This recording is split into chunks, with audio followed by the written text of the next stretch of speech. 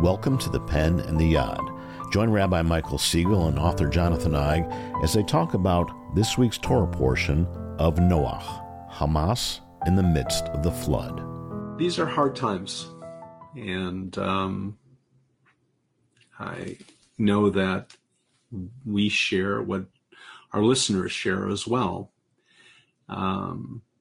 Just a horror at what has happened in Israel and trepidation about what's about to happen this week as Biden comes to Israel, but what follows as the Israeli army the IDF is amassed on the borders of Gaza, and this human pilgrimage, this humanitarian crisis is taking place in Gaza at the same time. It's just a very chilling time.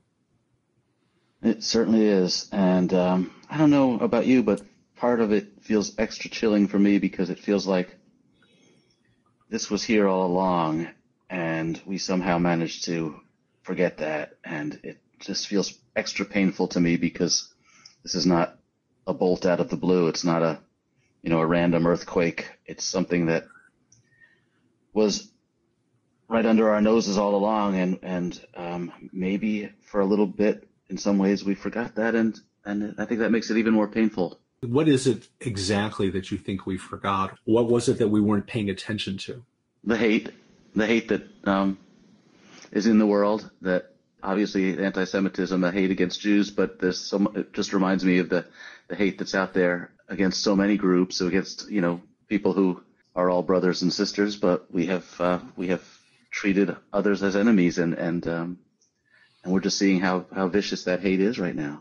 I've been reflecting about a verse that's in the Torah, Am Yashva Badad, that Israel is a nation that dwells alone.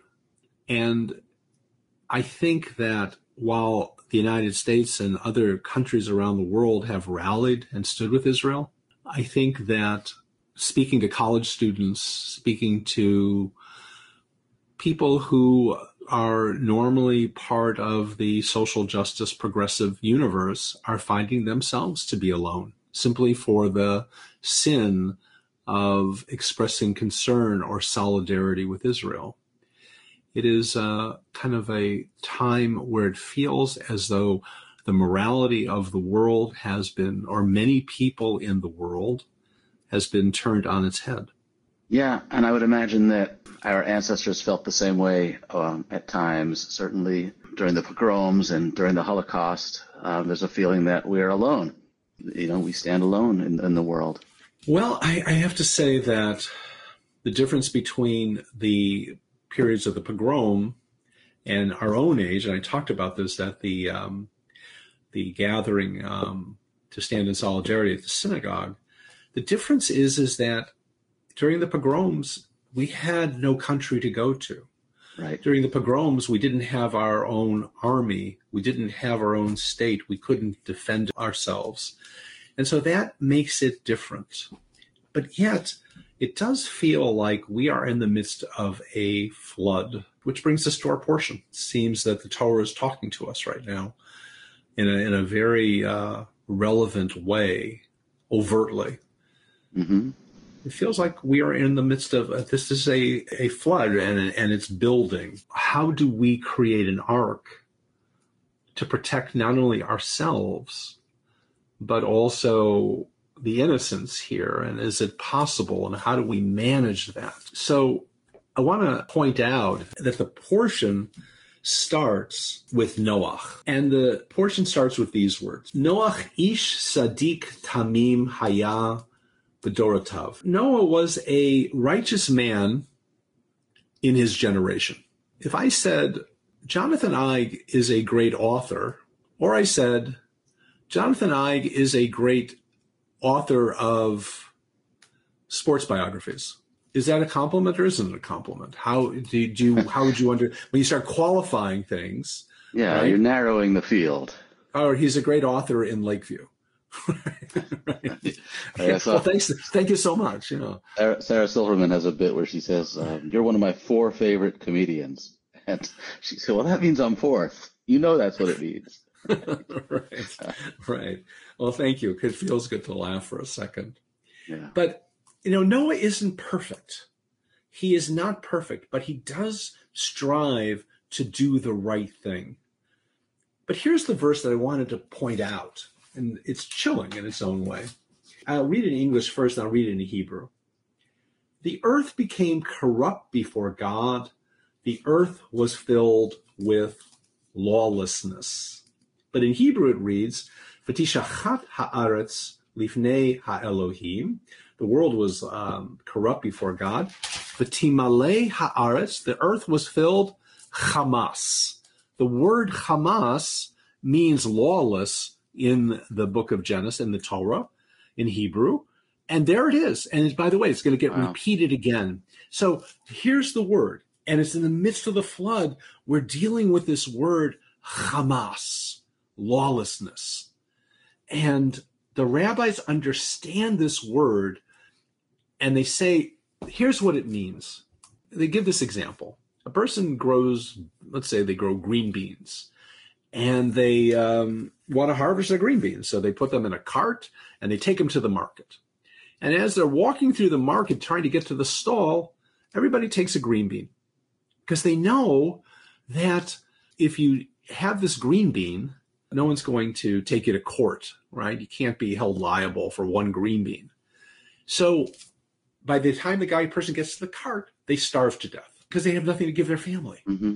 Yeah. So what this isn't a kind of on the one hand, Hamas is an overtly violent terrorist organization. But the effect on the world is this kind of cheapening of morality. This willingness to say the Palestinians are victimized, but not talk about who the victimizers are, and turning Israel as a kind of, quote, colonial apartheid state. They're the evil ones because they have power, and the poor Palestinians are not. But the reality is that Hamas is the evil there. It is the violent organization. And yet, in Arabic, the word Hamas is an acronym for Islamic resistance movement. But the word Hamas in Arabic means zeal. So here you have two very different views of the world. And what is remarkable is that too many people are subscribing to the worldview that Hamas wants to foist, and not enough on at least a country that's been attacked brutally and violently and immorally, and yet aren't willing to stand with Israel. It's horrifying. It is horrifying, and it's the definition of the word really shook me. I was not prepared for that, and it's so interesting. What came to mind for me was the way in the civil rights era, both sides used the Bible to justify their claims. Segregationists in the South used the Bible to say that it was proof that black people were intended by God to be inferior, and black people used the Bible to say we can be better, we can uplift one another, we are all made in God's image. And it's just so striking how hate can be used, and the same words can be used by haters. And there's a fine line, I guess, between zeal and lawlessness, and it's a choice that you make.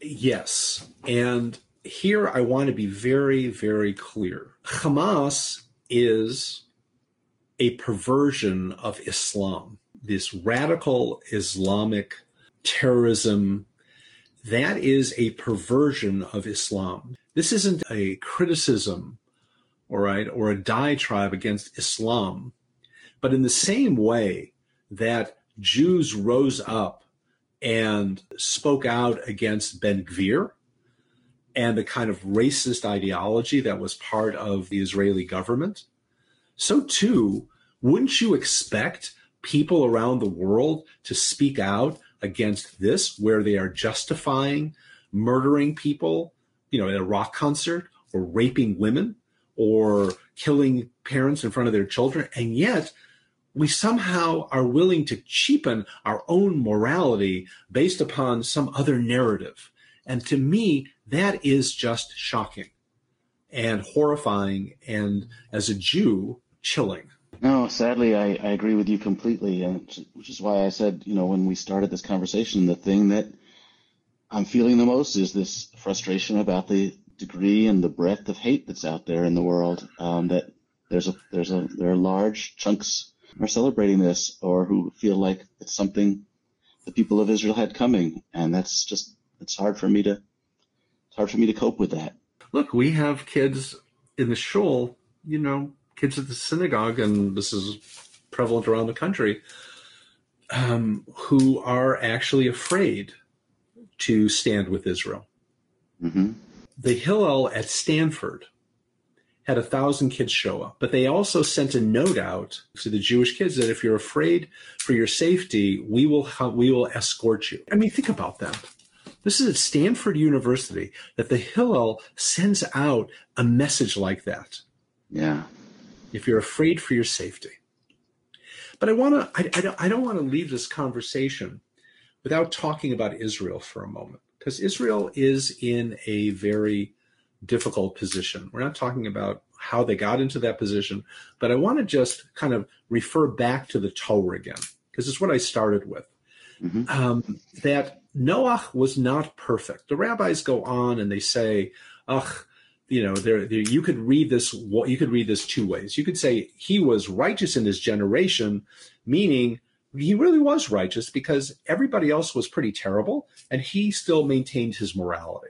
That's one way to read it. The other way to read it is, well, he was good in his generation, but if he lived in Abraham's generation, we wouldn't even know who he was. I would say that Israel, in some ways, is in the role of Noach. Israel's not a perfect country. Israel makes mistakes, just like every other country in the world makes mistakes. But I think that the fact that Israel is trying to move a population in order to figure out how to free its own hostages and how to respond to a terrorist organization that has a government that has the sole purpose of destroying the only Jewish state and killing Jews around the world, the fact that they are responding and still trying to protect citizens where the government that's supposed to be protecting those citizens is putting them in harm's way purposefully and creating obstacles, right? I think that Israel should be getting credit for attempting to try to finding a moral stance in the midst of the ugliness of war. And that isn't happening. That isn't happening. And I think it's only going to get worse. And I think the Jewish community needs to stand together right now and to be able to acknowledge not only their solidarity with Israel, but call out the immorality. I couldn't agree with you more, Rabbi. I really appreciate your help in us understanding this and figuring out how to be Jews and how to support Israel at this difficult moment. I think Noah is a great example because he didn't have to be perfect to take action. He didn't have to be perfect to take action. And my words are not to be interpreted as me saying that the killing of innocent men and women and children is somehow okay. But we have to be willing to say that this scenario was not created by Israel. It was not created by Israel. Israel withdrew from Gaza, right? It withdrew from Gaza and gave the Palestinian people the keys. They left greenhouses. They left industries there where they pulled their own people out violently. This is a scenario that has been set up with Hamas and Iran and all the rest to destroy the normalization of Israel within that area of the world, to really see what they could do to destroy the only Jewish state.